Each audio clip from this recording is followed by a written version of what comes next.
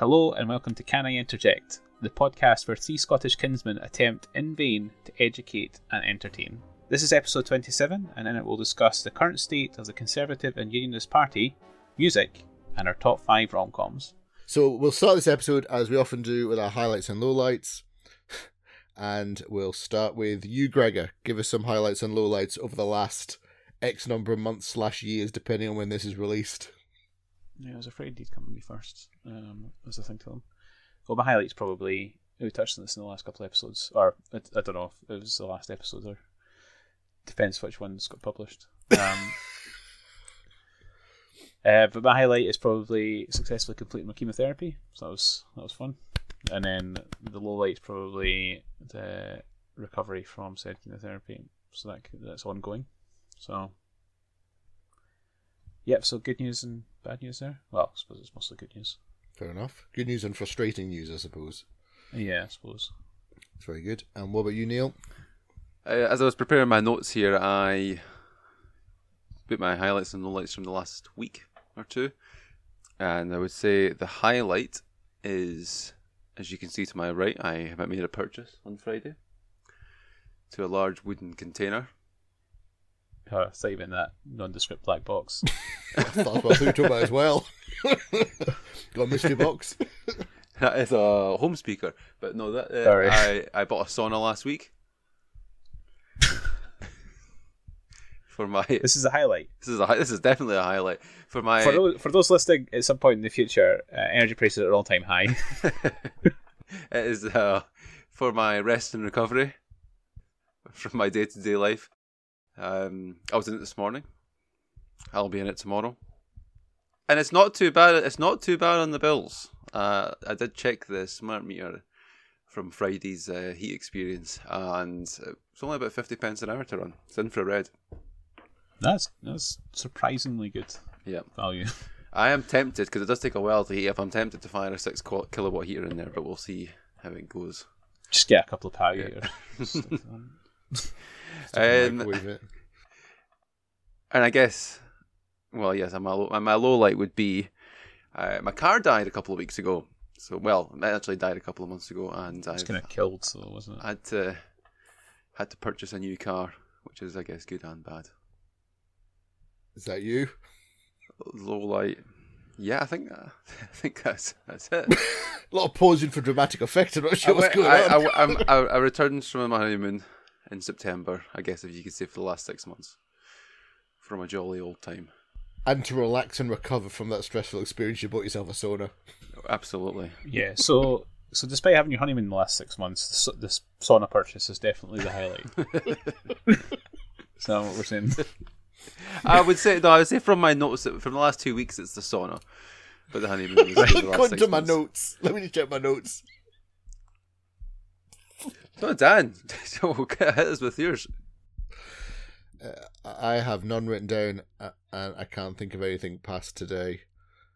Maybe a highlight has been that during recent holiday, went to Disneyland Paris once again. Low light would be going to Disneyland Paris once again.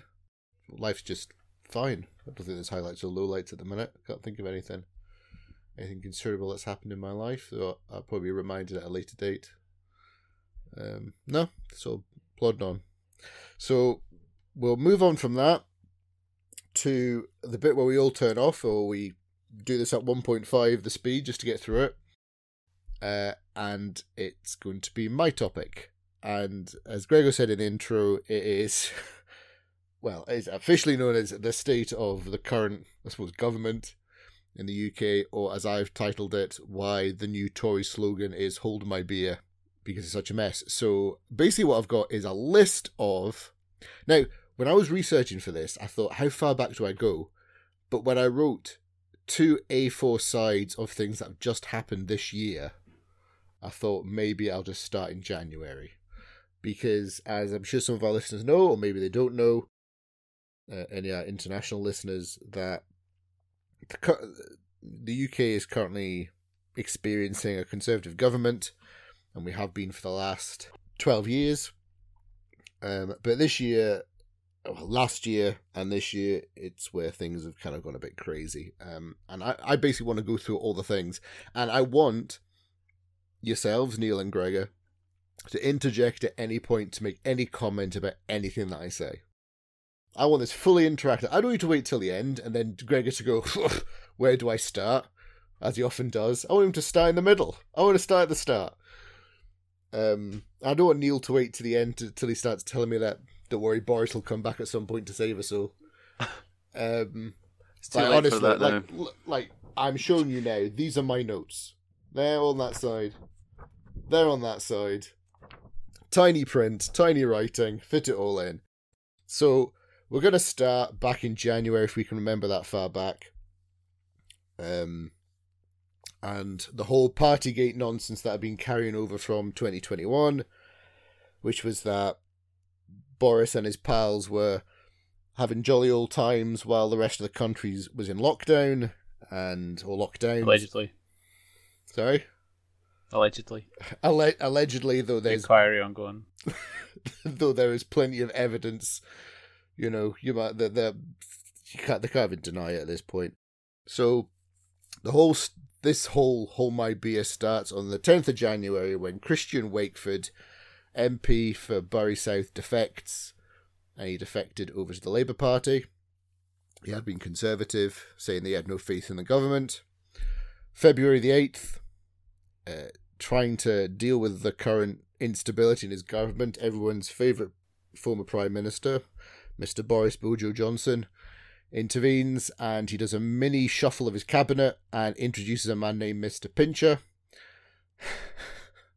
whose name will become all too familiar to us as we go along, and the irony of it will be unescapable.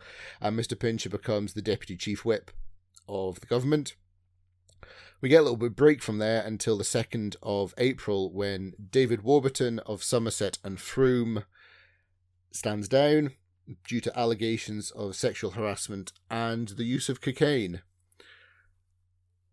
But less than a fortnight later, Imran Ahmed Khan, MP for Wakefield, is found guilty of sexually assaulting a 15-year-old boy in 2008. So it's all going really well at this point. At this point, I recall in the conversations that I was having with you guys, Gregor was feeling quite buoyant about the state of the government and positive that the collapse was imminent. I was. You were always well. Apart from the fact it was about this time that the bet started flying about between us, where there was talk of will Boris last until the party conference. Yeah, I don't think it's accurate to say it was buoyant. Perhaps in light of the bets I had placed, but perhaps not in light of the context of the country. No, of course not. The next day, on April the 12th, Johnson and Rishi Sunak were fined for attending a party in June 2020. So, yes, we know that they broke the rules. And then May the 4th, Neil Parish of Tiverton and Honiton quits after watching porn in the House of Commons, claiming that he was in fact watching videos about tractors. No, he claimed he was searching for tractors, and I'm not quite sure. I don't think any more information was released, but he said he was searching for tractors, and this happened. Pornographic material just happened to pop up during a routine search for tractors. As it does. Is how I read the story. I don't know if there's a particular type of tractor that has a sort of double entendre name, but I don't know. I think it was a Massey Ferguson, but I don't know if that's somebody's stage name or performing name. So he quits because he says he wasn't, and then he was. And then on the 25th of May, the Sue Gray report was published and outlined the actual state of what had been going on with Partygate and how widespread the breach of the COVID mitigations and the COVID rules were, which was extensive and seemed to focus on number 10. And then on June the 6th, we had a confidence vote in Parliament. So there was a confidence vote within the Conservative Party, and 41% of the MPs voted against Mr. Johnson. Despite the fact that he claimed that it was a great victory, it was a strong result, strong showing for him, 41% is pretty abysmal. I think historically bad. Historically Unprecedentedly low confidence in the government. But it was a great result. It was a great result, though. It was a great result. It was good. It showed that people, but 41% is very high. Even when you've got people whipped up, supposed to be getting whipped up to not vote against you. And on June the 24th, we had by-elections. Which were won by the Lib Dems and by the Labour Party. The Tories lost seats.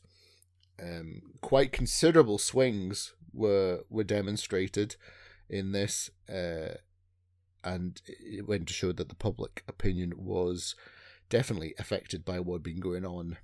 And on June the 30th, our friend Mr. Pincher resigned after allegations of groping the evening before, and it emerged that he had a history of allegations which Boris Johnson denied knowing anything about, and then said he knew about, and he hadn't obviously taken that into account when Mr. Pincher had been appointed Deputy Chief Whip, and so Mr. Pincher was gone.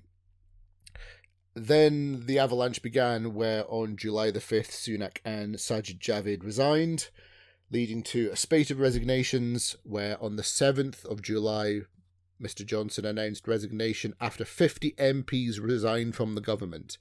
It has possibly got to be one of the most entertaining bits of politics I have ever seen, where it was like dominoes, and people were still trying to put the dominoes up, but they were still falling as they were going, because people were being appointed, and within hours they were resigning. It was widespread resignations, obviously with 50 MPs resigning from posts. Some of them had just been in, some of them had been there long term, and it eventually led to the fact that Mr. Johnson was not sustainable as Prime Minister anymore, and then we had a leadership contest. So he resigns, off we go, and this is where things get a bit murky, because in the world of leadership politics, when you are electing a new leader to a party who are in government, then they automatically become Prime Minister. So I suppose we should discuss the democratic nature of that later. So on the 5th of September, Liz Truss defeated Rishi Sunak in the runoff between the two of them. So 5th of September, Truss wins. 6th of September, Truss becomes Prime Minister. 7th of September, Truss announces cabinet. And I believe it was the 8th of September, the Queen died. Well, at least it was within those few days. Within those few days, the Queen died. And, allegations of mischief were suggested by some. On the 23rd of September, Kwasi Kwarteng announced the growth plan, which was also dubbed a mini-budget, announces sweeping tax cuts with more to come. On the 26th of September, however, the pound slumps to an all-time low against the dollar. It reached a point where it was the worst showing of the pound to the dollar since we decimalised in the 70s.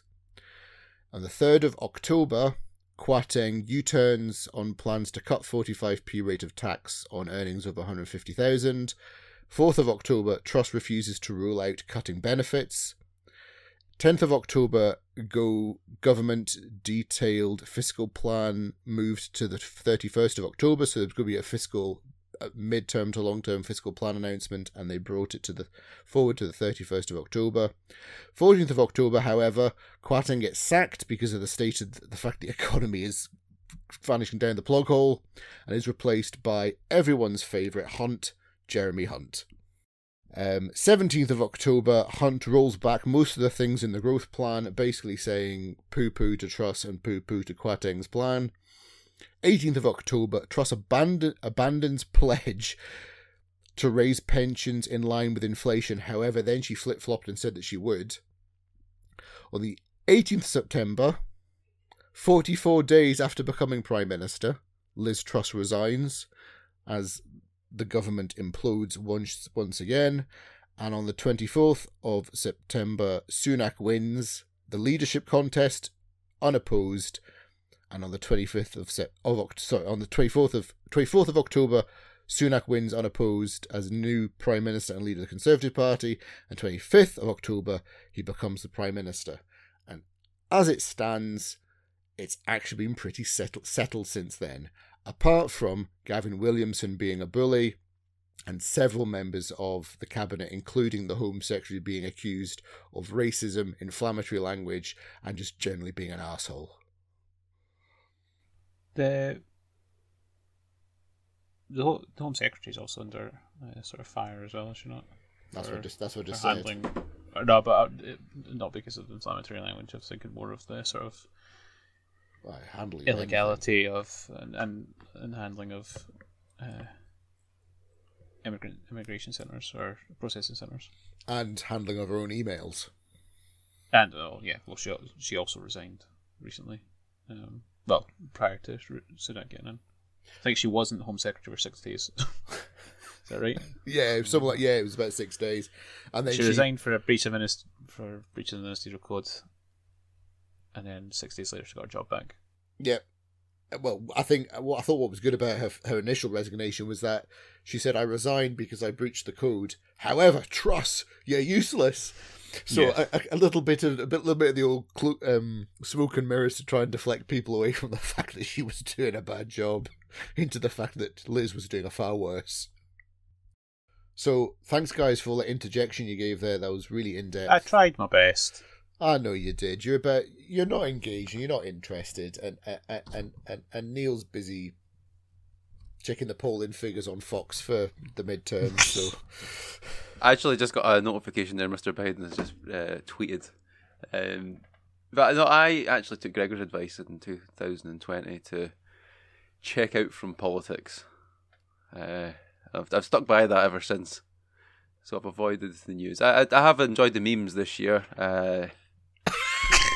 As you always do. In it for the memes.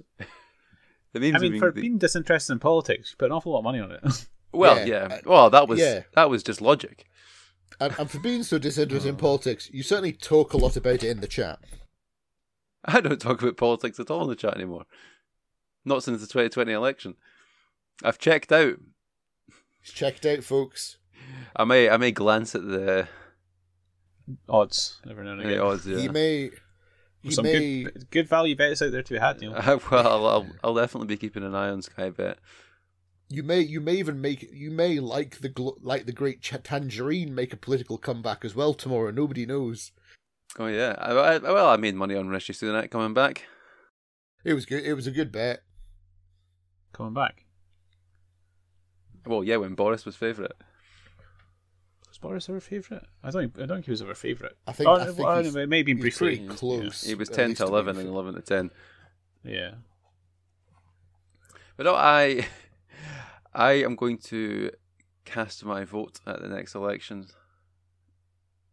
Oh, good. And I think in between times, I'll pay as little attention as possible. You're not making any specifics though about who you're casting it for. I will see the state of the situation at the time. Fair enough. I've lost my faith in the Blue Party with their dropping their commitment to corporation tax, so I'm up for anything. I think they'll still stand you in the best stead, though. He's free game, folks. Come on, Scottish Christian Party, get in there now. I don't know. If you can lower taxes for him personally, you guys will. Gregor, you're not normally shy stepping forward. I mean, what would you like me to comment on? What have you got any specific questions? I mean, you're pretty good at. I mean, pretty much every time I've seen you in the past, few months, you've always been very quick with a jibe and a stab and a, you've always got a political shank ready to go. I'm just looking forward to. I mean, you've reeled off a lot of stuff there, and it sort of demonstrates how in the news the Conservative Party have been. I mean, they're currently in government, but I mean, nobody else gets a look in, do they? I mean, the news has been absolutely dominated by politics in the last year or so. So I'm quite looking forward to a period of lull. And like Neil says, I'll wait until the run up to the next election and see which way my vote will be cast. I'll assess all the evidence based on its merit. I don't know who I'll vote for. Like, I've always been quite firm in the way I've voted. I've always voted the same way because it's usually been, despite the usual political jibes that happen from one party to another, which are just traditional, and they're not that unusual. I think like I say in the title, hold my beer. I think you get to a point where you've got to really reflect on things, and I think that applies to everyone. If a political party gets too far to one thing or another, we saw that with the Labour Party at the last general election, where people saw what's his name, Che Guevara, Gordon Brown. Who? No, last election. Good God, that was the last time ago. one. Jeremy Corbyn. Jeremy Corbyn. He scared the bejesus into a lot of people because of his ideas, and none of them should have been a surprise to anyone because they were well established, and a lot of people moved blue. Next election, I would imagine that on the current trend, there will be a heavy move to the red, possibly also partially to the orange. And I think as long as it's not the yellow. Well, it depends if they restructured the boundaries for the constituencies before then. But they're favoured to make gains anyway. I think Lib Dems are small gains, which Labour is favoured. I mean, the current polling is, if you've not seen it, is heavily skewed towards Labour. I think it's Labour over 50% and Conservatives are well under 30%. Yeah. But last time we spoke about this, Gregor, as well, it was when Liz Truss was she still Prime Minister, and you were saying, you say that the Tories were predicted to get 48 seats. Well, it went down to 11 at one point. Down to 11?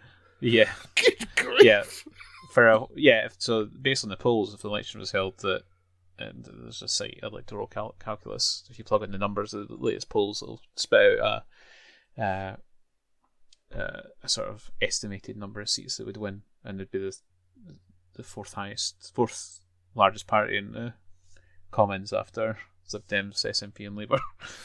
Wow, and that was obviously purely created by questions asked in Sunderland South, no doubt. No, I don't know what you guys think about this, but I'm a big believer that in the world of politics, anywhere in the world, if you have a party that's in power for a very long time, they eventually they consume themselves. It all falls apart because they get comfortable, they got all their manifesto pledges, they either do or don't do them, or they get complacent, and then things like this sneak in, and then they get absolutely trounced. I mean, that's basically been the cycle over the last, blocks of time. So you have this block now with a Conservative government, the last block with a Labour government, block before that with a Conservative government, and then before then it was a bit more bitty because we had the 60s and 70s, which was quite tumultuous. And I think this to me, this looks like that situation where this is the end. It's also been a crazy time to be in power the last 2 years. Yeah, I largely agree with both of you, I think, because governments have got a shelf life, as Dan says. They can implode quite quickly, or a strong opposition can make their mark quite quickly, but generally you don't see governments, true governments, elected governments, serve for longer than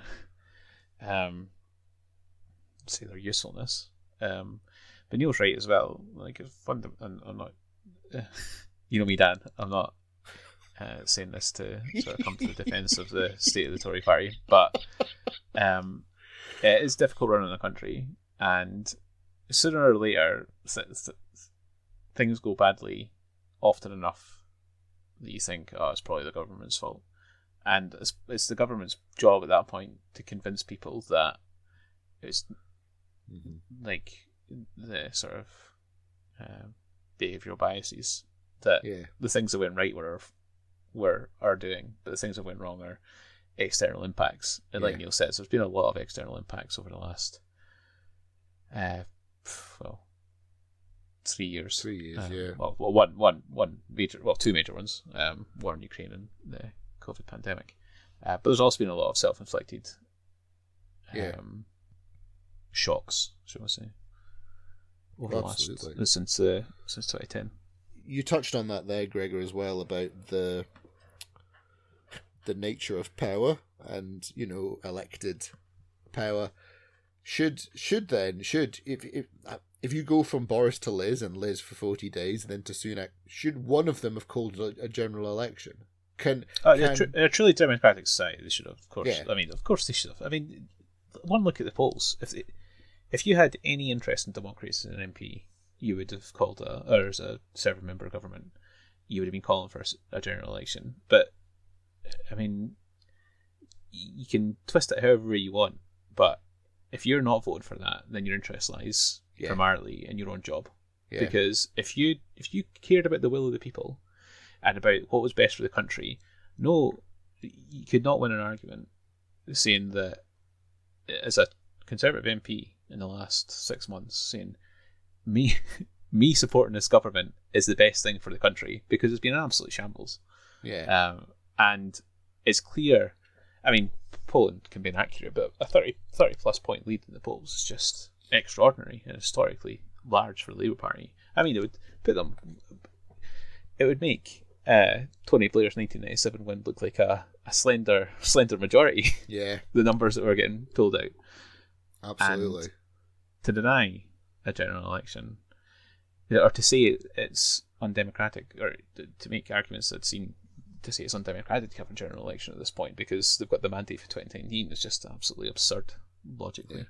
If you sorry, but such is the nature of our democratic process in the country. Yeah, and I think you're right. That when I say about complacency as well, it's also it's the power, isn't it? They've got this job, but it's also the case that if you Prime Minister represents the government, so if your party doesn't have faith in you to lead, then they don't have faith in the government. So therefore, we need a new government. We need a new system.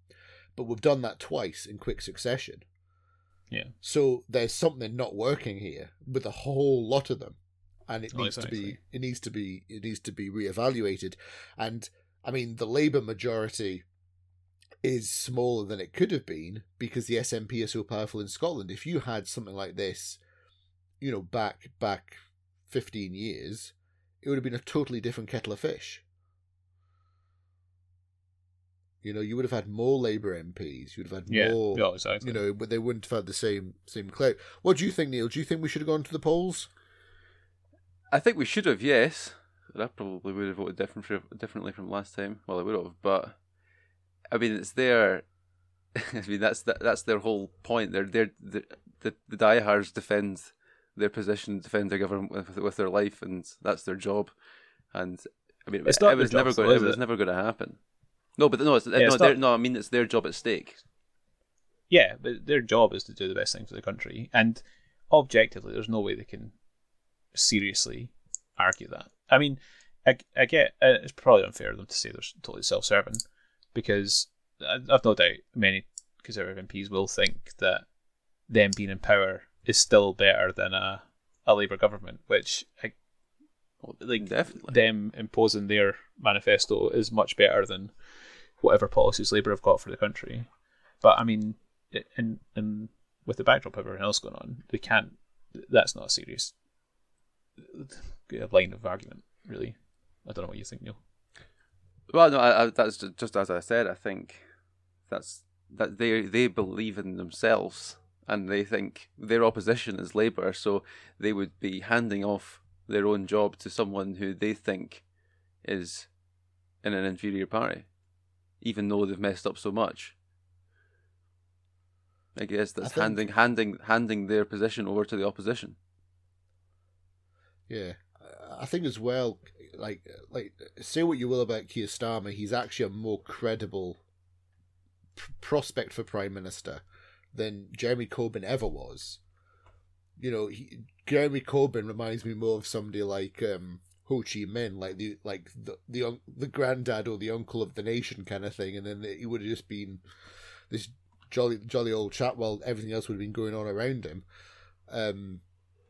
And Keir Starmer comes in, and he's actually got a bit of something about him, and you know, you can see that was the case because Boris, on several occasions, including that particularly well, you know, that when he accused Starmer of botching everything with the Jimmy Savile thing, which wasn't fair, and it was totally inappropriate, and it was highly inflammatory, but that was the situation they were in, because he wasn't just talking to some would-be Marxist, you know, socialist kind of leader. He was actually debating with a leader of the Labour Party, and I think it was a lot harder. I think that was probably the moment when I thought that Labour actually could be a credible alternative, because the government are clearly scared of him.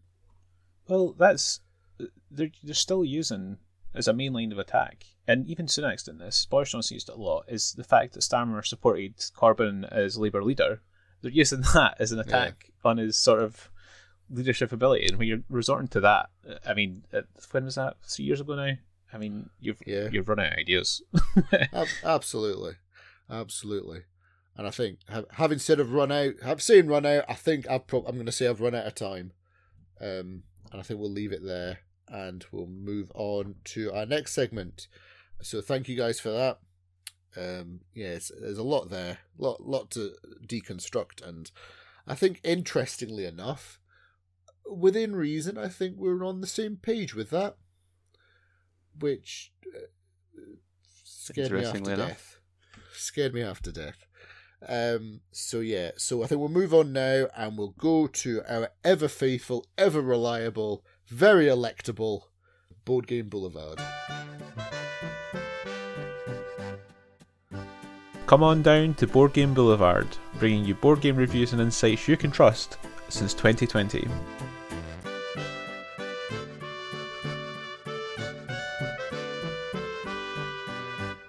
Welcome back to Board Game Boulevard for this week's segment. This week we'll be discussing Twilight Imperium 4th Edition. Now, this is a game we've managed to get together and play. It was done as a group purchase. It's quite a expensive game. Weighty game in many respects. But we got the chance to play this 2 months ago. Yep, a face-to-face get-together. So, as I said, 4th edition. So, this is a re-implementation of an older game, Twilight Imperium 3rd edition, if you can believe that. And this goes all the way back to, Twilight Imperium 1st edition was first released in 1997 by Fantasy Flight Games. It was designed by Christian Peterson.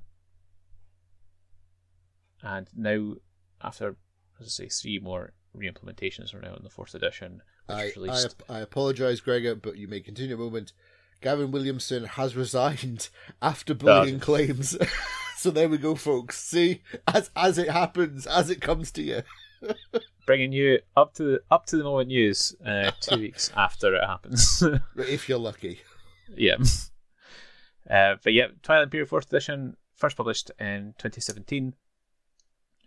It retails in the region of, it's usually over £100, but I think we got it on deal a while ago for £80. So, or it was under 100 because I think we paid about £20 each. And we got together and played a 6-player game. So it plays up to 6 players, 3 to 6 players. It's got an expansion which we've not played yet, Prophecy of Kings, which is in the order of £80 again for the expansion. So it's a hefty sum, but it is widely regarded as the sort of it's a space 4X game, and the 4X stand for explore, expand, exploit, and exterminate, which is a fancy way of terming what you might colloquially Colloquially.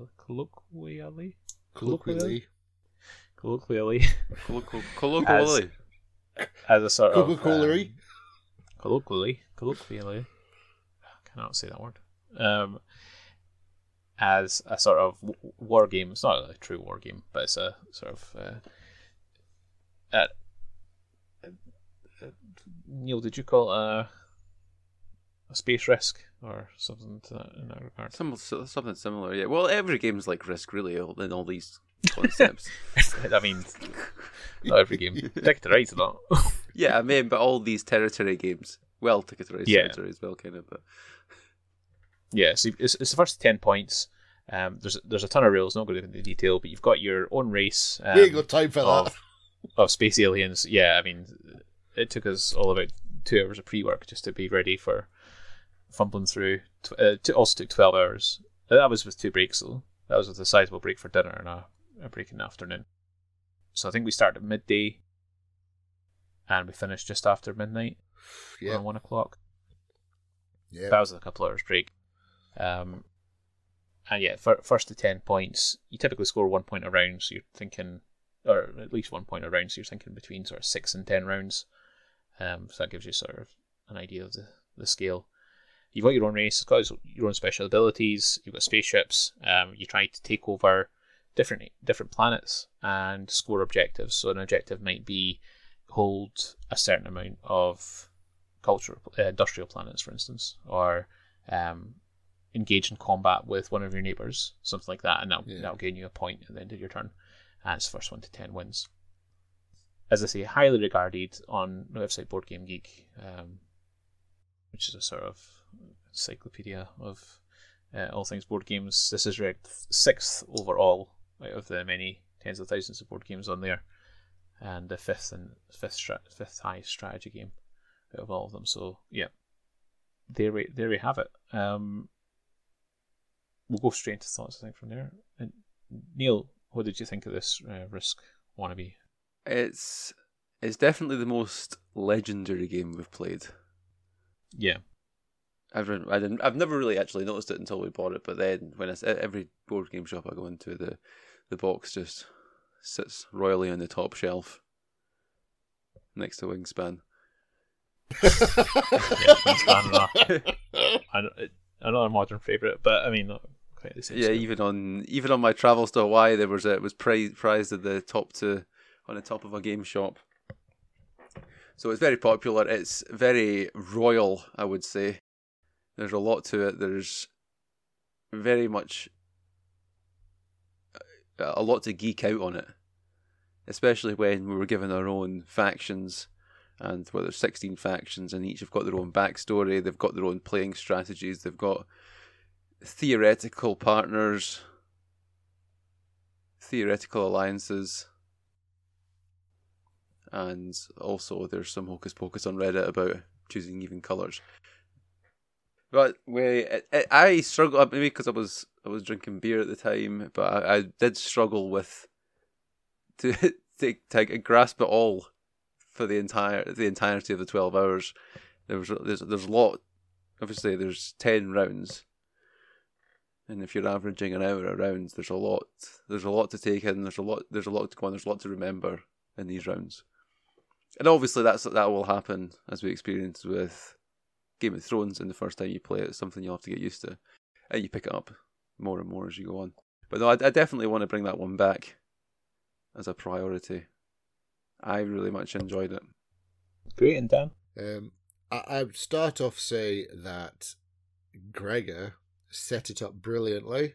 We all got invites to the event with QR codes for videos attached that we had to watch, and and Gregor knows that I watched them avidly. I did, just to make sure I knew what the hell was going on, because the game is that complicated.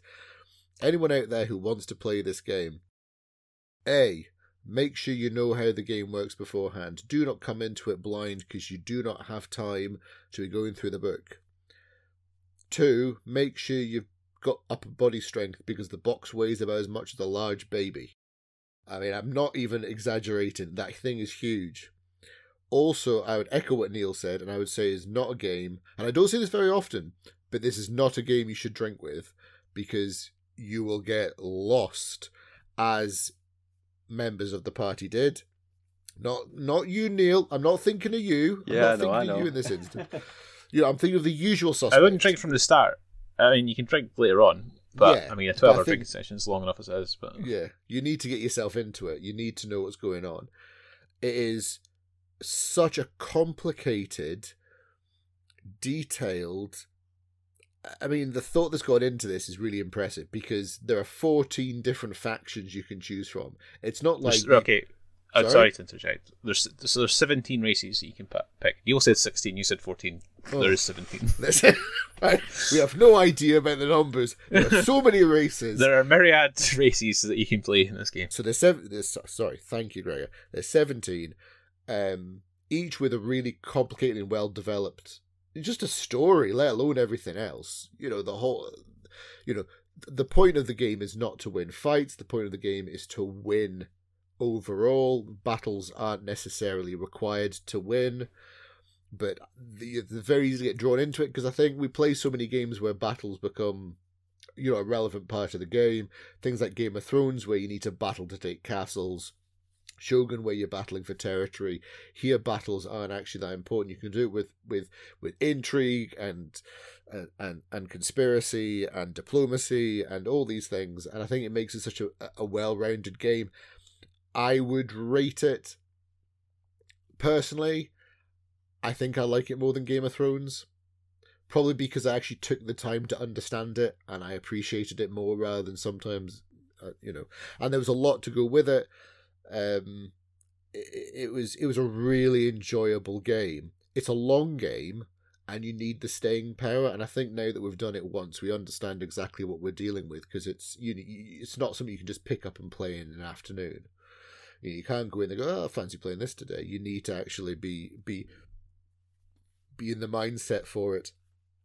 And some of us were, some of us weren't. But I think next time we'll be ready for it. I think we're all ready for it. I think everybody grasped the rules pretty well. And I don't know if it's because I did more prep for this, but I think it was no more. Yeah, it's probably because we played more games since then as well. But I remember when we first played Game of Thrones, it took like 3 games for us to get through a game without constantly checking the rulebook. Whereas this, I felt I grasped a lot quicker, and I think it flowed a lot better. Even though it took so long, a lot of that time, like we weren't spending a lot of time looking up rules. It was just because of the nature of the game. That 12 hours is atypical as well. I mean, it might be typical of your first game, but that comes down to sort of between maybe 4 and 8, depending on the number of players, as you get more familiar with the rules and things and strategies. But yeah, I really enjoyed it as well. And like Dan said, it was more to it than the sort of fighting, and there was a lot of scope for diplomacy, and there was so much discussion about what everybody should be doing, and you've got these agenda cards as well when everybody around the table votes on if you should implement new rules for everyone to adhere to. So there's a lot of there was so much sort of diplomacy and discussion all the way through, whereas there is that in Game of Thrones, but it sort of breaks down towards the end because you see somebody getting to the 7 victory points and you're like, right, we needed something about that, so you're making deals but you know finding out what's happening, sort of thing. Like if you're getting, like if you're going to, there may be a few surprises early on, but a few turns in you're thinking, right, I'm not getting the support of this person anymore, sort of thing. Like there's no. Whereas this, there were 3 people in it towards the end. I think 2 had 8 point or 1. There was like 3 players within a couple of points at the end, and so it got quite tense in terms of negotiations and things. So it was really it was the most sort of epic game I think we've played. Absolutely. It filled the time really well, I think. Like, it didn't feel like a 12-hour game. I have a question. Yep. Probably for you, Gregor, because you have probably watched many player reactions and things to this game. But there wasn't much combat in our game. Is that I'm assuming you'd expect to see more combat than we had. No, I think that's fairly typical because you don't because combat in the games you're only really... You need to be careful with the combat because ships take so much to build, and then it's not like you're gaining victory points for combat in and of itself, whereas you are pretty much in Game of Thrones because you need territory to take over the victory points. Whereas in this, there's non-combat based victory points. Like one was spending command tokens, for example, like spend 6 command tokens a turn, and you don't need any, like it's not in your interest to go into combat to achieve that victory, or research technology was another victory point condition. So you don't need to combat. The main bit of combat is if you take the central planet Mechatol Rex, you basically get 1 point a turn, 1 victory point a turn. On top of, and you can get that on top of the other objectives as well. So you could turn out a lot of victory points if you've got Mechatol Rex. And so if someone's as we found out me with it, you want if someone's got Mechatol Rex, might want to move in there if they're a few points ahead because they'll be harder to stop. So that's really where combat comes into it. But no, I don't think it was. I mean, if anything, I thought we had more combat than was necessary. Yeah, I think it was. Like I say, it's easy to get drawn into these things because we're so used to it, and it's Neil loves a fight, so he always says that. Hardly, I was getting attacked to hell in that game. I can barely remember it, if I'm honest. I wasn't drinking that much. I know. I was just sort of plodding along, enjoying myself, having a good old time as a massive space turtle. But yeah, Dan managed 2 points in that game. Yeah, I wasn't fussed though because it was a good experience. A sixth of a point an hour. Yeah, exactly. I wasn't in any rush. What's the rush, guys? And you literally got handed one of those points. Hey, don't be rude. No, you had a card. I know. That said you got 1 point. I know. Good part of the game. I wasn't there to win. I was just there to play because I knew first time around I'd still. Don't be a dick. So we'll go to the scores. Yes. Neil, hit us with your score. Go on, say 7. Be consistent. Judging, I'm going to place this as a future score of playing it 3 times. Because I did struggle with remembering every single detail, every single round, to do it autonomously. So I will give it an 8.5. Christ, we're doing it out of 20 now. Which does round up to 9. For all you maths nuts. Thanks for clarifying that, Neil. For all you primary 4 math nuts out there, let's get this done. For all you maths nuts that can't calculate that yourself. Dan, and you? I'm giving it a clear 9. It only gets deducted a point because it's really long, and it can't be helped, but it is, it does get a bit tiresome at points as you're going along. But I give it a 9 straight out. I'll give it a 9 as well. I think there's scope to go higher on subsequent plays because there's a lot of depth of strategy we've not explored, obviously, but even as an intro game, the experience was unrivaled, I think, in anything else we played, and the length has to do with that because you're so invested by the time you get a few hours in, sort of thing. So yeah, I'd give it a 9 as well, with scope to go higher. High praise indeed. I wouldn't jump this. Well, it's up to you, but as we say, I might not jump into this one straight away if you're new to the board gaming hobby. But definitely want to have on your radar Twilight Imperium 4th edition. Absolutely, and thank you for that, Gregor. Yeah, we really enjoyed that, as you can tell, and we look forward to playing it again. We're now moving on to Neil and his topic about something.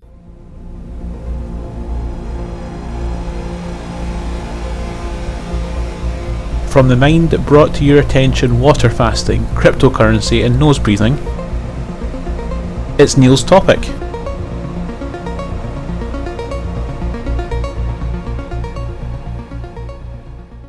Thank you for the Music. music. Oh, Lord, we could be here for hours.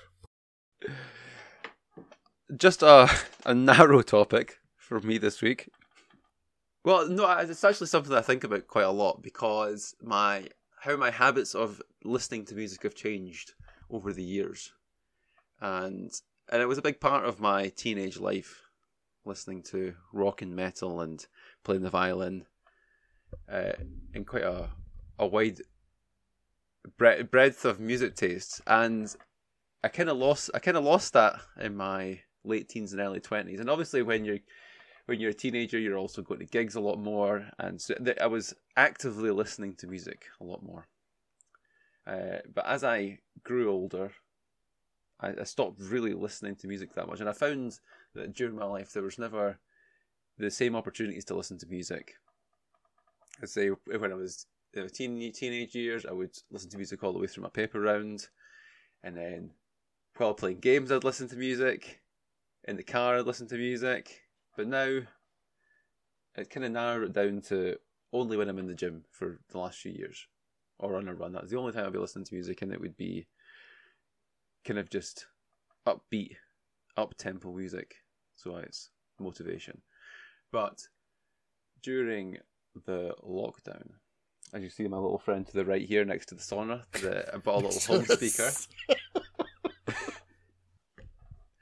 As I worked from home a lot more, I decided to get a speaker, and I've been taken aback by listening to all the old stuff I used to listen to and catching up with all the old bands that I used to follow. That thankfully some of them are still releasing music. Slipknot just brought out a new album last month. And yeah, and so I'm listening to kind of metal and rock again, which I didn't for years, and I'm really enjoying it. But my music taste has never really changed that much. It's developed into different ones: upbeat dance music for the gym and metal music. I obviously have the appreciation of other types of music, but it's something that's changed a lot as I've grown older. So my questions to you would be: one question at a time, sweet Jesus. How has your music listening habits changed as you've gotten older? And are you listening to the same stuff? Are you trying to listen to new stuff? Do you let a playlist play? Oh, or do you? I didn't know I need a piece of paper to write all these down. Or do you seek one out question at a music? time? One question at a time, Neil. Don't dump them, because then we're not going to be able to answer them. I'm just throwing out ideas. Oh God, no questions. They're just thoughts. Yeah, how is your listening habits changed as you've gotten older, and in the places that you listen to music? Gregor, I know you've got a record player in the living room. Yeah, so I backed a Kickstarter. So the story behind that is I backed a Kickstarter, and if a stretch goal was met, you got a vinyl with it, and the stretch goal was met, and so this vinyl arrived with this album I backed maybe 18 months after I backed it. And I thought, I've got that vinyl there, I'm going to need something to play on. And in my naivety, I thought I'll just get a record player. So I bought a record player for a not insignificant amount of money. But only after I bought the record player, I realised there's other equipment required to play this record. So I don't know if you're familiar with this, but you get these all-in-one record players, but there's essentially a series of pieces of equipment you need to play a record. One is the record player itself. The second is a preamp. The third is an amplifier. And the fourth is the speakers. So that's basically the road from record to music is through those four pieces of equipment. Now, sometimes they're integrated, so you could have an all-in-one set with all four bits of equipment in it. Or you could have them all separately, or you could have an amp with a preamp built in, you could have amp speakers built in, and so on. But I've now got all four pieces of separate equipment to play my record. So it set me back. I mean, an inordinate amount of money just to play this free record I got, essentially, on this Kickstarter backed. But I've now got a number of vinyl LPs, that I bought, and I'll give you an idea of. What was the question? Do you want the story of the record player, or do you want? No, I want to know how your listening habits have progressed through time. Listening habits. So I now listen to records, whereas I hadn't previously. Well, I did when I was younger, but I didn't have a record player. But our granddad did. I don't know if mum and dad did. Probably at some point when we were very young. Yeah. So I listen to music in the car now, whereas I didn't when I was younger because I couldn't drive. It was mostly in my bedroom I listened to music on the CDs and tapes. So it started old enough that my first album was a cassette, and then it was shortly after that I moved to CDs. Maybe when I was 12 or so. Now it's mostly online on Spotify. If you're listening, we're open to exclusivity deal. Spotify. Yeah, vinyl and online. It's mostly YouTube and Spotify. I used to listen to it when I was working in an old company, but I don't do that anymore. Well, I have done since I've been working at home, but yeah, it's mostly records or online. If I'm doing stuff about the kitchen or the house, I'll put an online streaming service on. Would you say you listen to music less or more than in your teenage years? I'd say less in my teenage years. Yeah, definitely. I'd say considerably less. Yeah. Because I must have listened to music for, on average, a couple hours a day. Yeah, that's what I would say. Whereas you're lucky if it's a couple hours a week now, probably. Depends how much I'm driving. Well, Dan, same question. I consider music to be, apart from all the usual stuff in your life, which comes up in the pecking order, music is one of the most important things in my life, and it has been for as long as I can remember. I don't think I have a particular genre that I like more than another. I like all genre, well, virtually all genres. I do not like. There's some I don't like, but the vast majority I like. What don't you like? Sorry, you cut out there. I didn't say. All right. Will you say? In case Stormzy happens to be downloading, I do want to insult him. Is it Taylor Swift? No, don't mind a bit of Swiftie. No, I do not like any modern R&B. I don't like any of that stuff. I don't like anything that just seems to think that by hitting a synthetic bass all the time is somehow achieving anything. So I'm not a fan of that. But I like I say, from classical to country, pop, rock, metal, and everything in between. I really enjoy. I don't have necessarily a favorite artist or artists. I like different songs that they produce. If I'm commuting, so if I'm having to get the bus to work, that probably means that I'm listening to music at least 3 hours a day, because I will listen to music on my commute, I will listen to it at work, I will listen to it in the shower, if I'm cooking in the kitchen, if I'm tidying, if I'm sorting, if I'm doing anything. We listen to the radio sometimes at night before bed, so I've got music then. Music is really important to me. Feelings and thoughts and emotions and everything that it brings, I really value. And I think is possibly, art I suppose makes me teary sometimes if I'm impressed, but I think music is probably one of the greatest aesthetic creations that mankind has ever made. And how would you come across new music? I guess the number one place for that is usually the radio, but I guess the radio is kind of been on a linear decline for the last 20 years. Is there something else you got on a linear decline as well? You got everything on a linear decline. Maybe an exponential decline, I'm not sure. No, that's cryptocurrencies on exponential decline. Since the birth of the Bluetooth speaker in the car. I think for me, it's usually radio. It could be, suggestions on Spotify. It can be YouTube because I quite one of my. It's classed as a genre, but I'm not really sure. It's very mixed, but I really like acoustics and covers. So that's sort of like quite, somebody says, "Oh, I like cover." That's quite it's a cross curricular, I suppose, of all the different things. So I usually find songs that way, or I find artists I quite like who just cover songs, who are very talented. There are some very gifted cover bands out there who I really enjoy. So YouTube's usually a good way to find stuff as well, and all that type of stuff. But just the usual routes, I think. And I've always got my ear to the ground, and the demographic of the people I work with usually offer me quite an insightful understanding of the latest and current popular music as well. I suppose, Gregor, with your vinyls, you won't. Is there too much to update in the vinyl world? Is it? So I'm mostly going getting for my vinyls. I'm getting classic albums that I listen to, or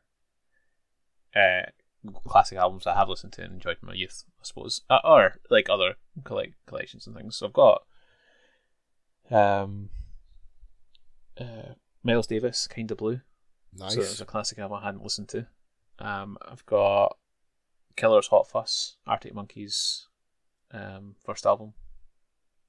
Whatever people say, some, whatever it was. These are albums obviously enjoyed in my youth because I can recall them so vividly. And like I've got Lord of the Rings soundtrack on vinyl. I've got the Hamilton soundtrack on vinyl. So yeah, things. And I've listened to them a lot on Spotify, so I think it'd be nice just to have them on vinyl as well. How do you find new music? Do you just let playlists roll on Spotify? A variety of ways. Some of the best artists I've found are through collaborations with artists I already listen to. So I'd say that's probably one big artist that I found in the last maybe sort of 10 years or so, and another sort of other artist I listen to frequently. So I listen to a lot of, the main genres of music I listen to are probably rock and rap, the two biggest ones, and then probably third would be pop. I'm not a fan of rap, I'm afraid. Oh, no, not a popular genre in this group. What? Rap. Actually, no, that's a lie. I like rap. I hate R&B. Right. Yeah.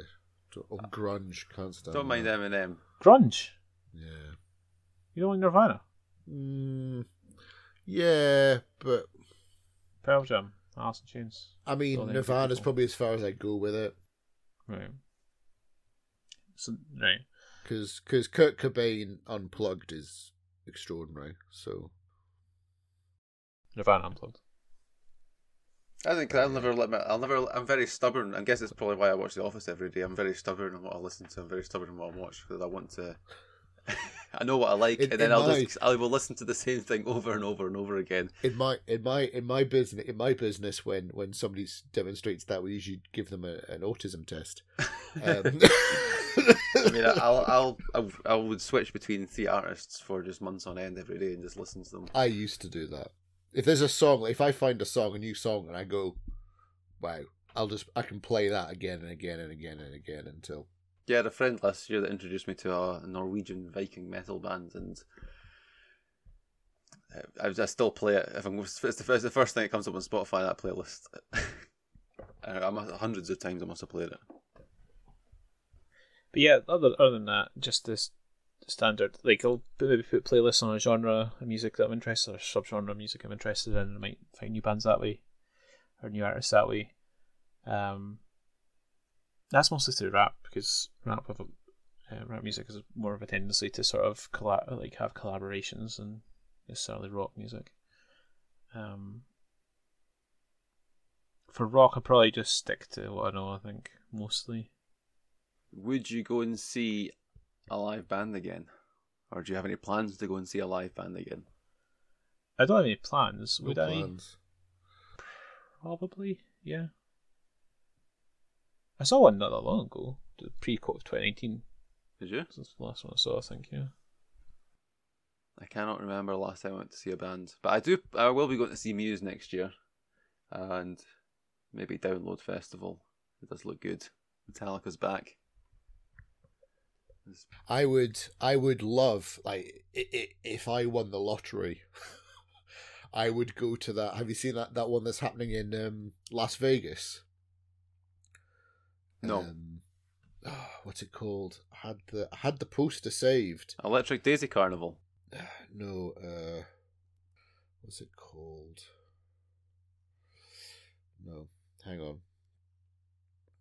I would like to go and see live bands because it's the live music. I'm not sure, but maybe it might have a comeback. But the kind of live music in bars is big. But the going to see gigs, I'm kind of detached from that world now, where I'd be very much into my teenage years. I'm not sure if it's on the decline or the whole bands in rock bands in general have been declining. Yeah. I'm not sure if they're making a comeback. Couldn't get tickets to Rammstein. It's mostly smaller acts I've seen in recent years. I'd definitely go and see them again. Ranging from maybe 50 to 100 people to 300 or 400 people, rather than sort of. I saw Muse a few years ago, and that was the thousands. Yeah, well, I've not been at a stadium gig or that. I've been to in the Park, which is obviously massive, but yeah, Muse is in Huddersfield Stadium. I just saw the SECC, so it wasn't quite as big. Yeah, sorry. So yeah, it's when we were young.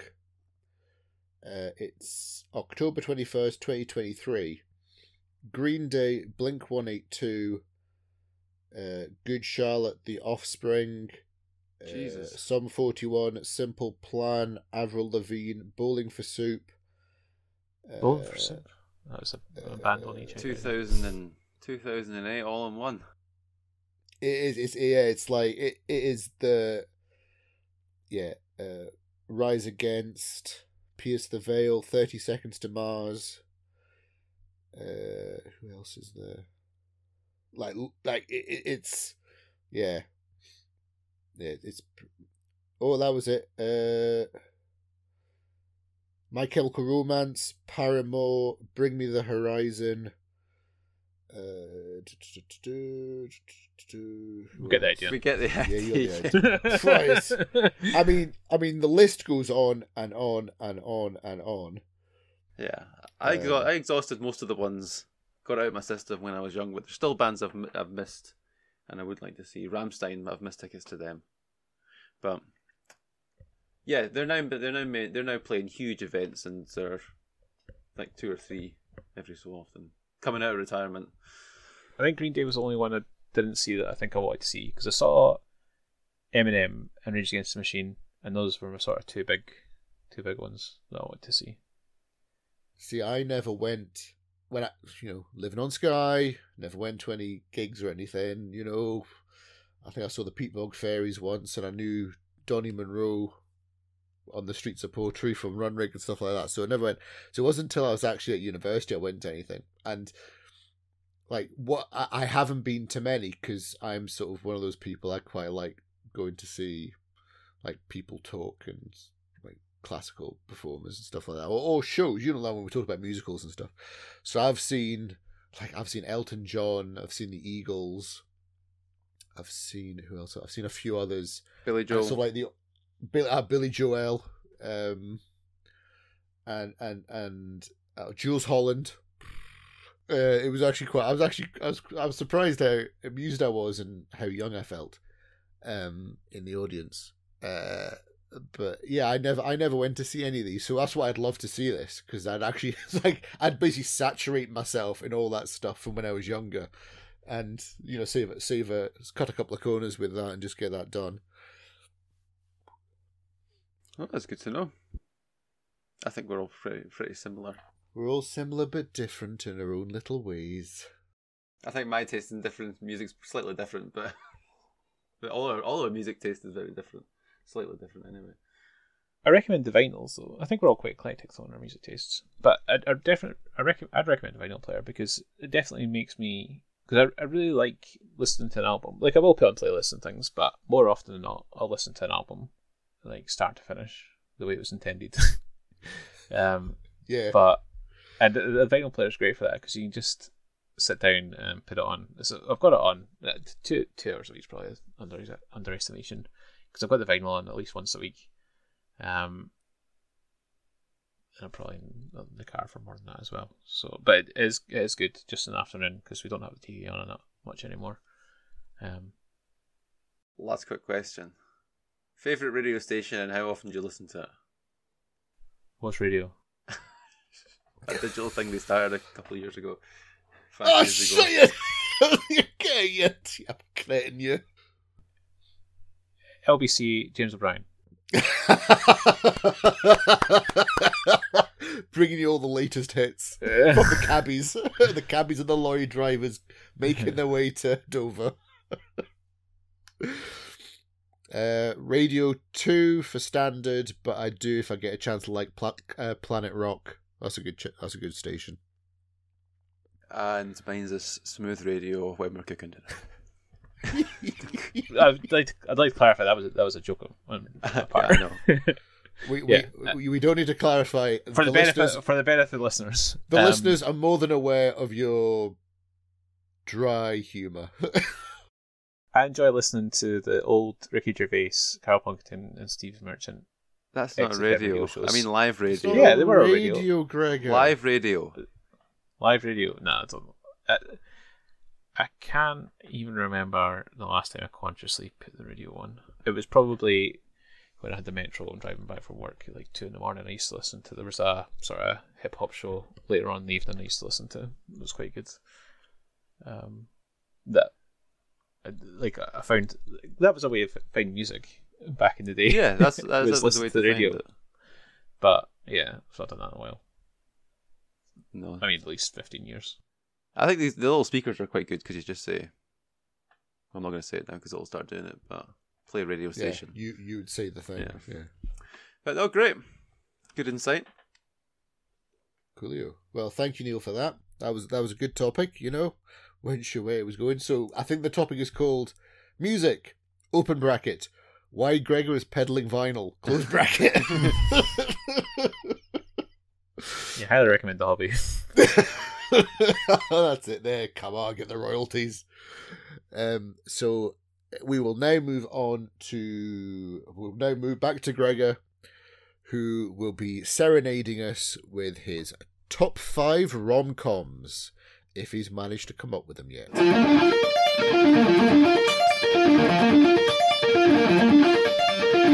This is the top 5. Yep, top 5 all ready to go. And this week it is top 5 rom-coms. So I thought I'd give a bit of an intro on what a rom-com is, a bit of history behind them, and then we'll go straight into it. So let's start with the definition. I'm sure there's a bit, and Neil and I have spoke prior to this, but I had an inkling on one that might be on his list. But definition of a rom-com is a piece of comedy where the central theme is a romance involving usually 2 central characters, could be more though. Follows the standard structure, so there's a setup, 2 people meet, often in contrived circumstances, and they begin a romantic relationship. There's then the confrontation, so there's some sort of crises, usually this involves in breaking up or parting ways, and then there's the resolution at the end. They get back together, and typically it's a happy ending. Of course, this is sort of standard classical plot, but as with any genre, the rules are there to be broken, so I'm sure there's plenty of films, books, and plays that don't conform to these this structure, as I'm sure we'll have on our list. Whoa, plays! I didn't know I could get. Oh, I could put Dr. Zhivago down now. I didn't know that. That's a film as well. Yeah. Historically, then, a concept is many centuries old. I'll look into this and can verify. But romantic comedies were prevalent in ancient Greece as part of the New Comedy era. which came to the fore around the time of the death of Alexander the Great in 322 BC. It could also be the case that other ancient cultures had similar types of plays. I couldn't find any evidence of it, but my research time was limited. So, but I'm sure that listeners, was it? What? You've had plenty of research time. No, I mean, in the research time allocated to this. But I've no doubt that wherever plays were performed, this type of story was told.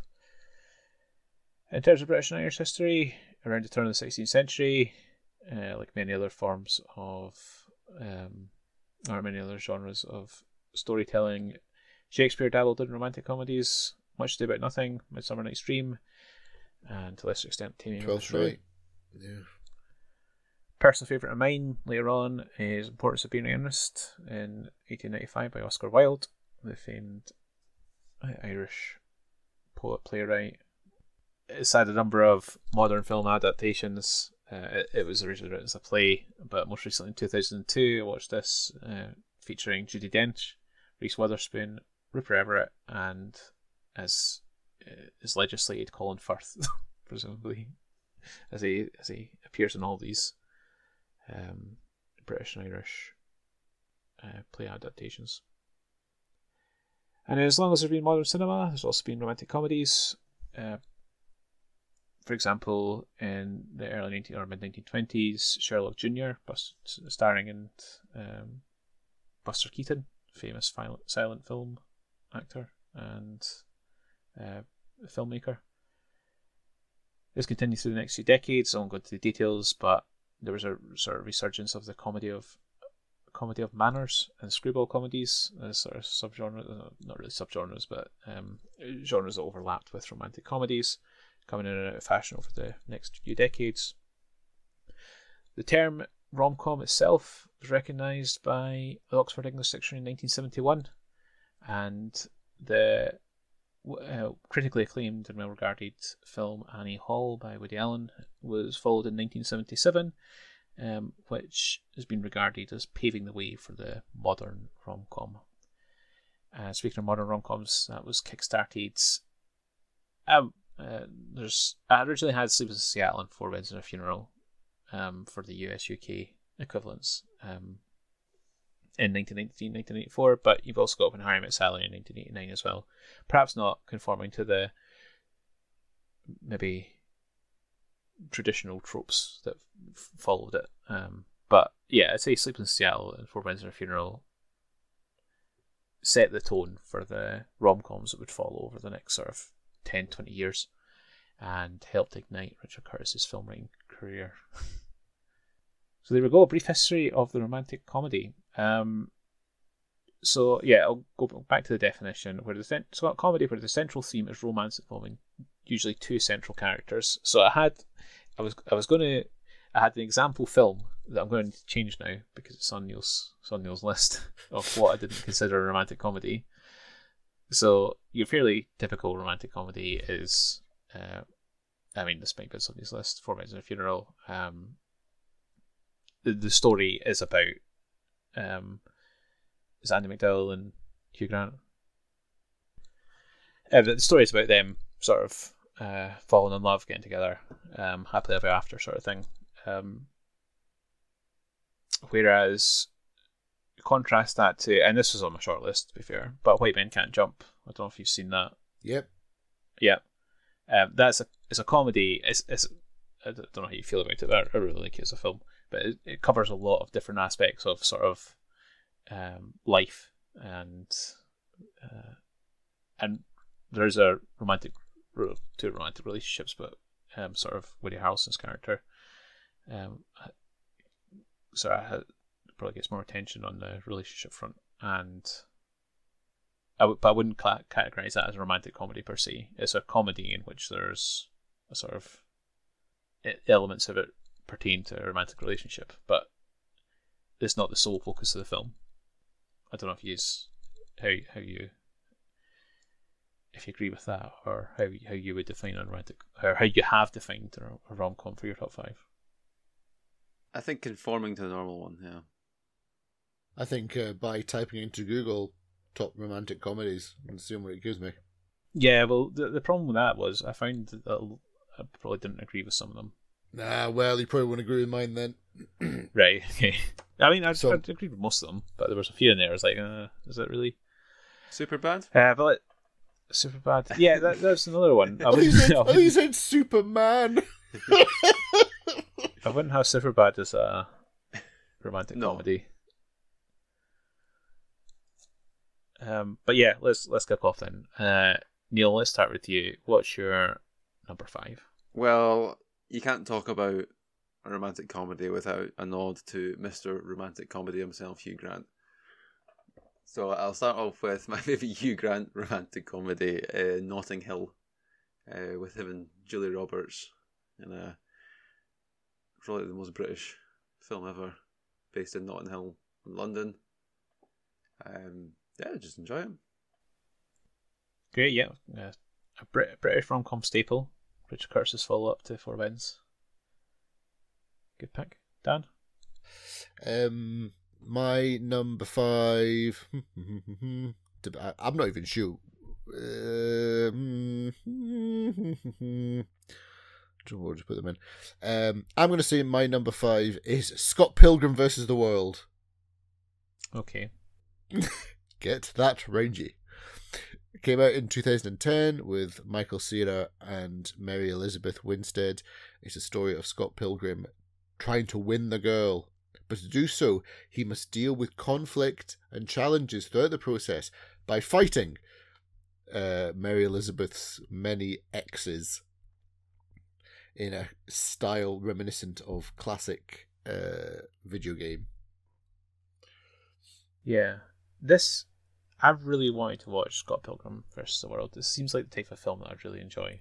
Have you never seen it? I did try to watch it, and I just could not get past Michael Cera. He's hard to get past. Unwatchable in some cases. And he's not too bad as Superbad, but I could not get past it in this one. Like at maybe about 20 minutes, half an hour in, I was like, okay, I'm done. He's so moany. He's got a really moany voice, and like, Yeah. But I enjoy it, and so yeah, it comes in my number 5.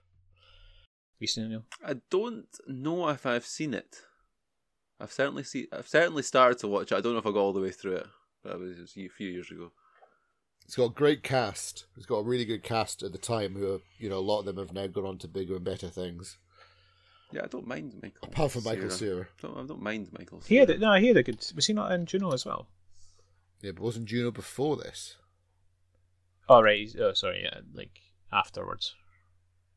Yeah, post. Well, I think, yeah. Post. My number, Juno and Superbad were before this. Sorry, just checking. I think it's not done a lot since then. The Lego Batman movie. That's about it. Settle down, Michael. The Lego Batman. Yeah, When was this released? 2017. Is it a rom-com? No.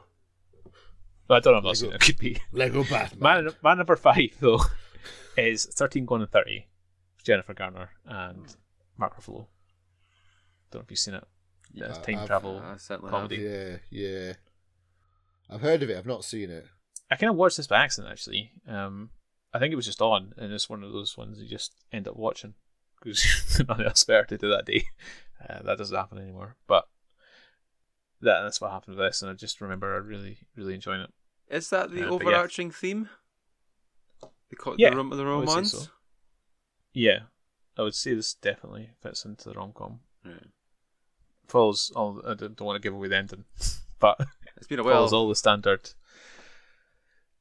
I mean, there are other elements to it. I suppose it's a sort of coming of age thing, but I'd say the romance is a central part to it. Like there's two main characters in it, and it's those two, and it's about their journey together, or not together, as it turns out. Yeah, my number 5, 13 Going 30. Number 4, Dan. Neil. So you don't really associate romantic comedies with being completely and utterly hilarious. But I think there is one main exception to this. Apart from the state found as a comedy. Well, I guess it's kind of this comedy group. I guess they've probably done a couple. Some you can include, some you can't. But the 40-year-old virgin, Steve Carell, and the usual characters and his posse. Yeah, absolutely hilarious. I've watched it a few times. I could probably watch it once every couple of years. Usually catch it when it's on TV. Yeah, just utterly hilarious. Timeless. I've only watched it once. It's been a while. I'll give you that one because I can't remember, but it popped up on a few lists. It does. It still shows up on the TV now and again. Sorry, Dan. Before you go, Dodgeball is an example of something that's not a romantic comedy, but has romance as a sort of theme in it, like a sort of. Yeah. I was just thinking that sits alongside the 40-year-old virgin. Anchorman's also similar to that.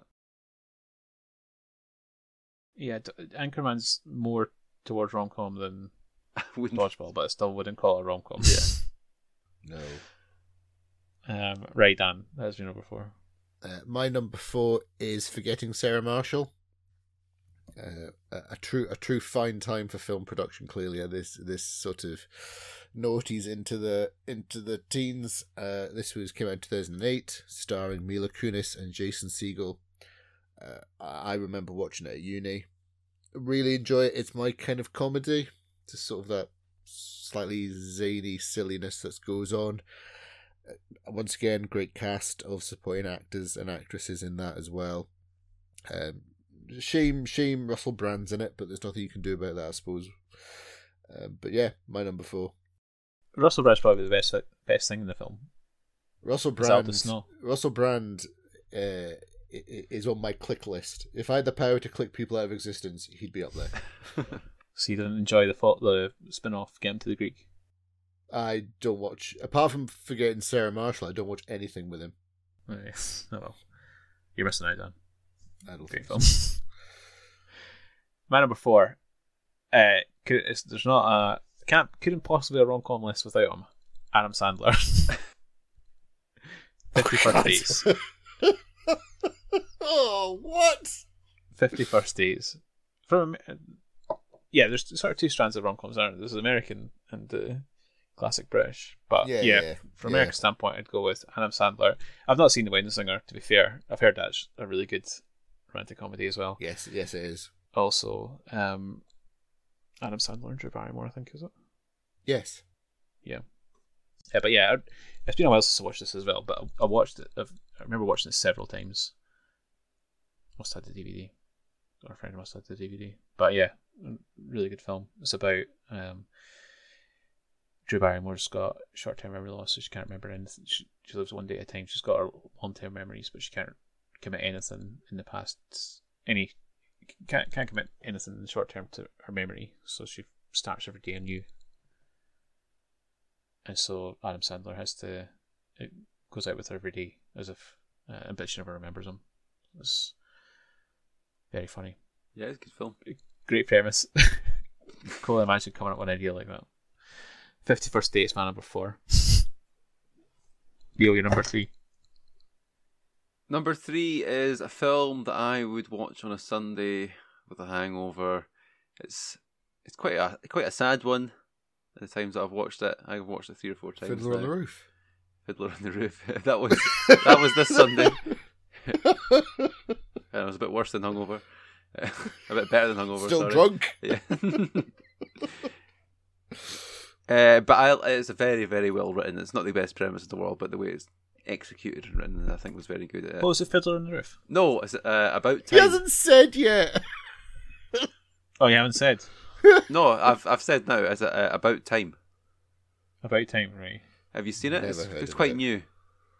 I saw it on the lists, but I've not even heard of it. It came out about 2015 or 16, or that's when I saw it on Netflix.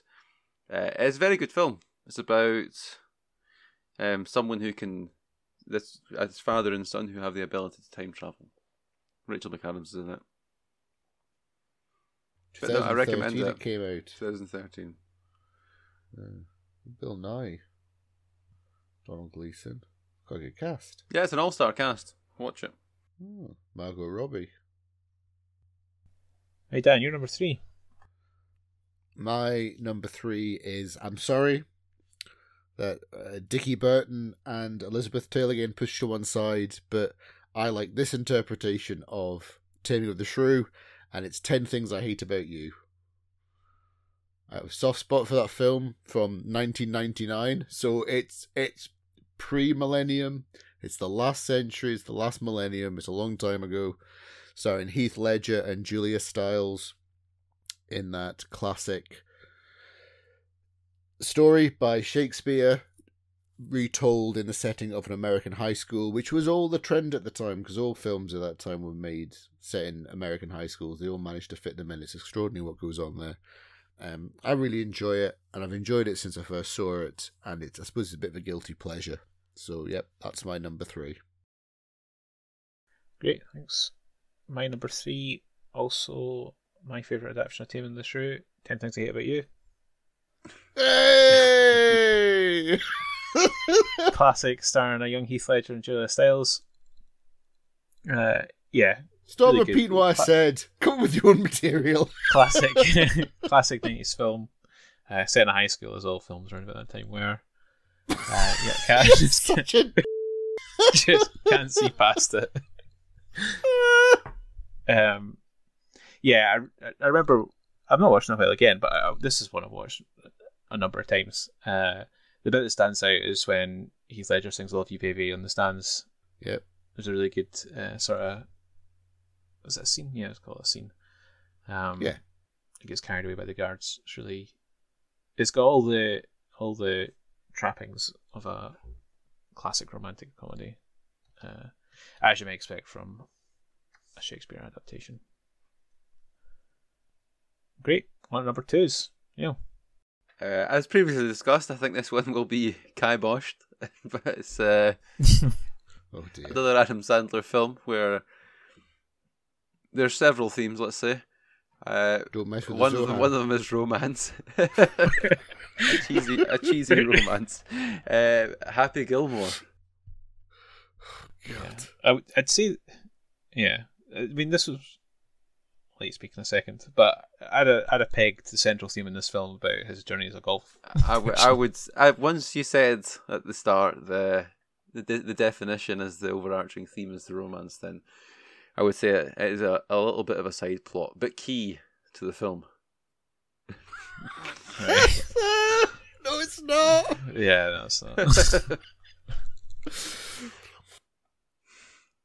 And I've A not good film nonetheless. I've not found a substitute, so I'm sticking with it. What, for a golf-based comedy with a romance subplot? Unless you can come back to me and I'll find another one. No, yeah, I mean, it's not really a grey area, but I can understand I mean, any excuse to put Happy Gilmore on a list, though, isn't it? Yeah. Come back to me. And Dan, you're number 2. My number 2 is that great classic comedy, starring Ben Stiller and Robin Williams, Night at the Museum, with a complex love relationship between Sacagawea and President Teddy Roosevelt. I think, because I was just thinking there about Neil. If Neil can get away with that, I'm going to pick some random film to sort of dump in here. My real number 2 is An Affair to Remember from 1957, starring Cary Grant and Debbie Kerr. A story of two people that meet on a ship traveling to the US.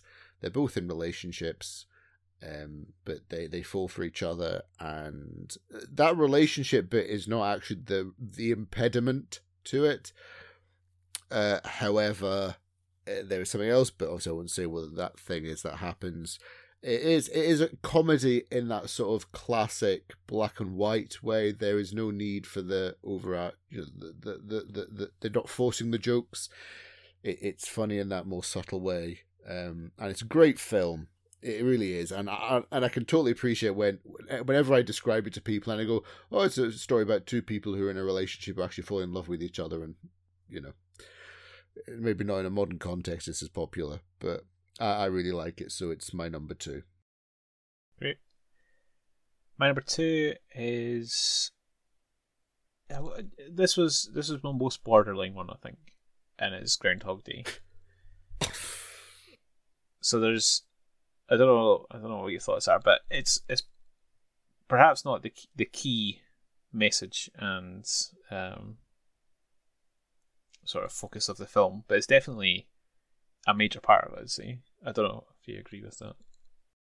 I thought about it, and I would say it's a rom-com. I think I did see that one.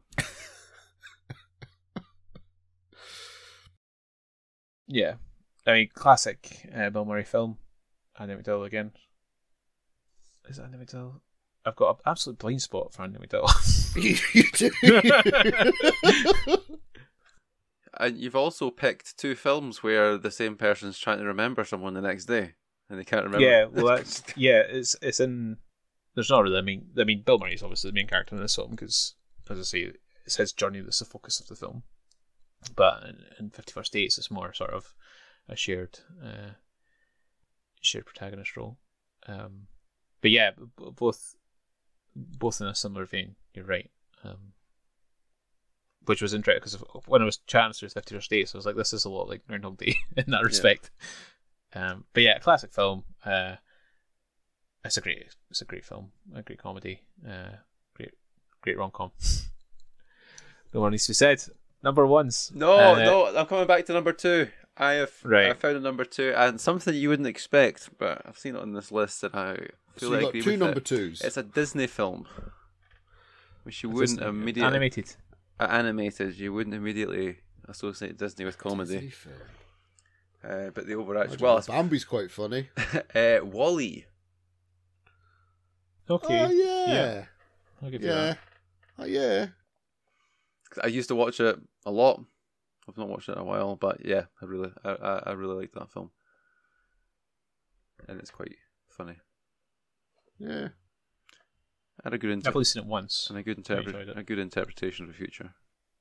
Yeah, Pixar tend to do more things like that, don't they? Yeah.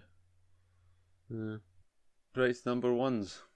So give us, if you had any honourable mentions, feel free to shout them out as well. Happy Gilmore. Yeah. Kidding, number 1. Number 1 for me is my favourite comedy duo of Abbott and Costello. Ben Stiller and Vince Vaughn? No, Vince Vaughn and Owen Wilson. Vince Vaughn and Owen Wilson with The Wedding Crashers. Vince Vaughn being one of my favourite actors of all time. I think he's hilarious. And yeah, he's been in a few rom-coms, but Wedding Crashers I think is his best work. It's a long watch, about 3 hours long, but it is. It is remarkably long. It is. There's a couple of those sort of what do they call them, frat pack films that are just old school and and Ballad of Ricky Bobby, Talladega Nights is really long as well. It's like over 2 hours, I think. But no, I think it's a very well produced film, and I think it's hilarious. It's a good premise, but yeah, it's always been my number 1 rom-com. It's always been my favourite. That I've always said, so I'm not going to back down now. Is the premise just to clarify? Is the premise not crashing weddings? Going to a wedding, pretending to be somebody, so you could pump lonely single people? Well, it's hilarious that it's hilarious that they crash these weddings, and it's the situation they found themselves in is good. I feel more sorry for the situation the girls find themselves in, but and happy endings, of course. Of course. And Christopher Walken's in it as well, isn't he? Yes. And he's always good in everything he does. Oh, he's the father. I was half expecting you to try to shoehorn Swingers in here. Well done for that. I did think of Swingers. Yeah, I thought you think about it.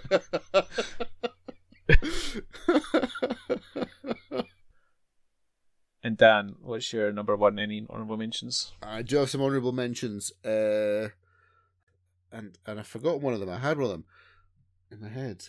Where's it gone? Well, something you said before, Neil, and I thought, I could probably shoot. Oh, that was it.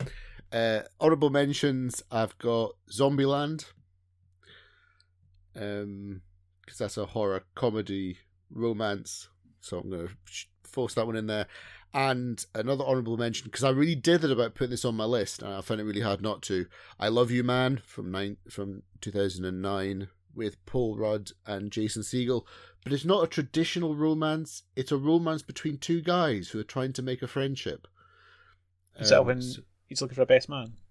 Yeah. Yeah, that is good. I love that. As one of my favourite comedy, like modern comedy films. And Lou Ferrigno is brilliant in it, as he is in everything.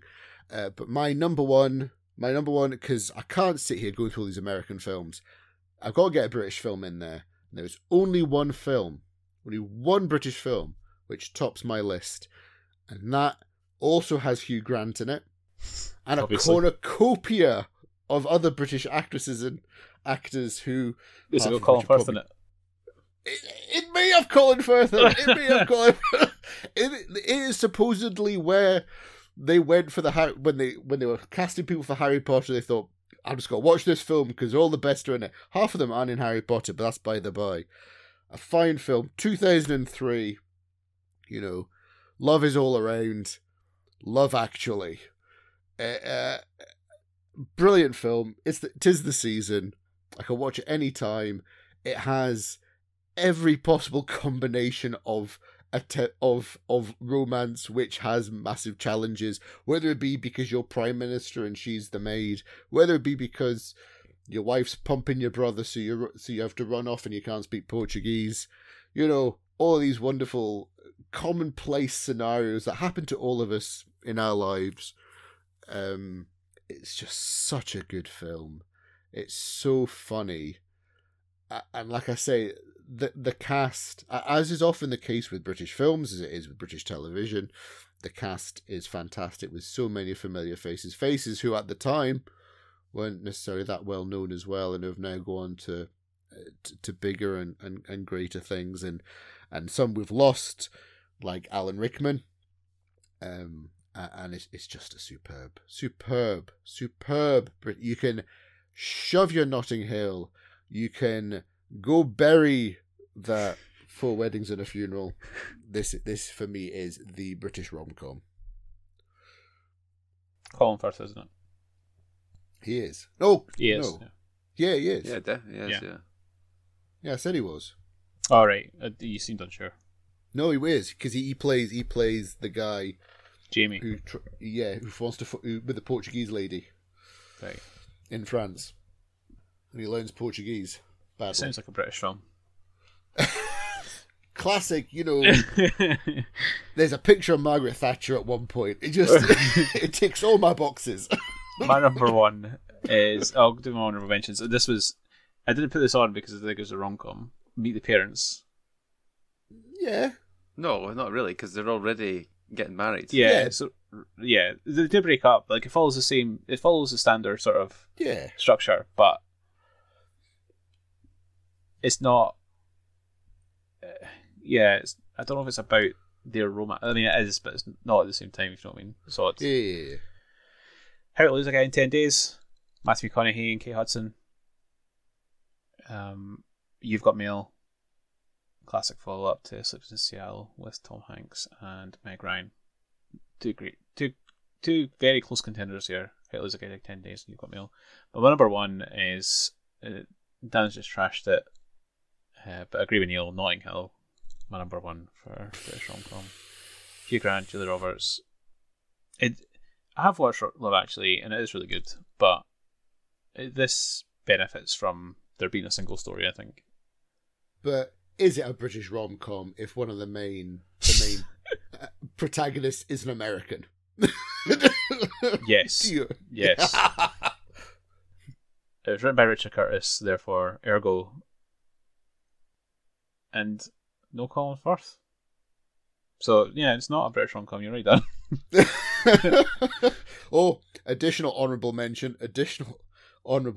saying about that. Good Will Hunting. Plenty of romance. It's been a while since I watched it. I wasn't Between Minnie Driver and Matt Damon. I wasn't fussed on either. Yeah. So Notting Hill. Notting Hill, number 1, yeah. Yeah, it's extremely British. Yeah, it's set in Britain. What do you want? Exactly. None of these Americans coming over here taking our acting jobs. She's just visiting. But she's in it for the whole bloody film. She probably gets deported at the end. So Good. fine. Good. Sit in the back. My number 1, Notting Hill. I have another honourable mention. Oh God! and it's not, Just when I thought it was wrapped up nicely. and it's got the man himself, Adam Sandler, in it. I now pronounce you Chuck and Larry. That stands. That's allowed to stand. I don't think I've seen it. That's got one of the most funny wedding scenes I've seen in a film. I love the wedding scene. Is that where they're firemen? Yeah. Yeah. Two straight Maybe I've single seen it. Brooklyn firefighters pretend to be a gay couple in order to receive partner benefits. Yeah, maybe I have seen it. Right.